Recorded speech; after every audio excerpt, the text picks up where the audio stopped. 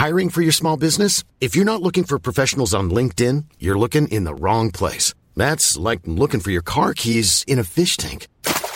LinkedIn helps you hire professionals you can't find anywhere else, even those who aren't actively searching for a new job but might be open to the perfect role. In a given month, over 70% of LinkedIn users don't even visit other leading job sites. So start looking in the right place. With LinkedIn, you can hire professionals like a professional. Post your free job on linkedin.com/people today. Two men are ploughing up and down a swimming pool in downtown Los Angeles. As they rest between laps, one of them announces that he's 90 years old. Then he puffs out his small chest and says, "I used to be a judge." The other man was the American journalist Michael Kinsley, who tells the story in his new book, Old Age, A Beginner's Guide. The point of the tale is its pathos. What the old man did by referring to his former importance was to compound the impression that he was trying to dispel, that he was past it. The story raises the more general question, is it ever okay to trade on past career triumphs? And if so, for how long before it becomes pathetic? There seem to be different rules for different people.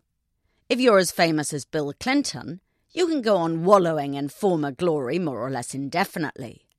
So long as you're a decent speaker, people will go on paying to hear you discuss your previous greatness many decades after the event. Otherwise, the time limit is so short as to be non-existent. As a general principle, the rest of the world stops caring for any achievement the minute it slips from the present to the past. The very day you leave a job, the invitations stop coming. Not just because people fear your experience will quickly become out of date, but because if you're no longer in the job, all attention switches at once to your replacement. Despite this, people go on clinging to past successes as a signalling device. Whether this is a good idea depends on two things. Is it relevant, and is it dignified? To the second question, the answer is invariably that it's not. In his Twitter profile, George Osborne quite properly does not say that he used to be Britain's Chancellor of the Exchequer. Jack Welch declines to mention in his that he used to be the feared and revered boss of General Electric. Only David Cameron introduces himself by what he was, the former UK Prime Minister. He would look more dignified if he'd held his peace. In his case, we already know what he used to do, and don't need to have it pointed out to us. With people whose previous careers have escaped us, being told of them will not impress us at all. When I meet someone at a party who announces that they're ex-BBC or ex-McKinsey, my spirits always sink. Ditto when reading Twitter profiles in which valuable characters are wasted, saying that someone was a former Deloitte consultant or ex-Google. You could say that this information was relevant. These organisations have competitive selection processes, and so if someone gets through them, it must be an enduring point in their favour. But I'm not so sure. Lots of mediocre people make it into great organisations where they do badly and leave, and they tend to be the ones who wear their previous employers' badges most assiduously. In the end, it's no different from the ex-judge in his bathing trunks. If someone makes a lot of their past, it suggests that their present isn't up to much. Our traditional notion of a career is that it's a steady upwards path, which means that there should be no need to mention a previous job, as the current one ought to be bigger and better.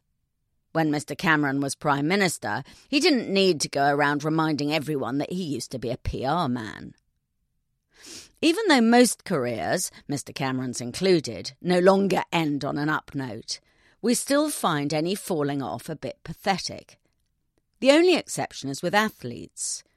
Biology dictates that they are already past it by the time the rest of us hit our prime, and so we forgive them for it.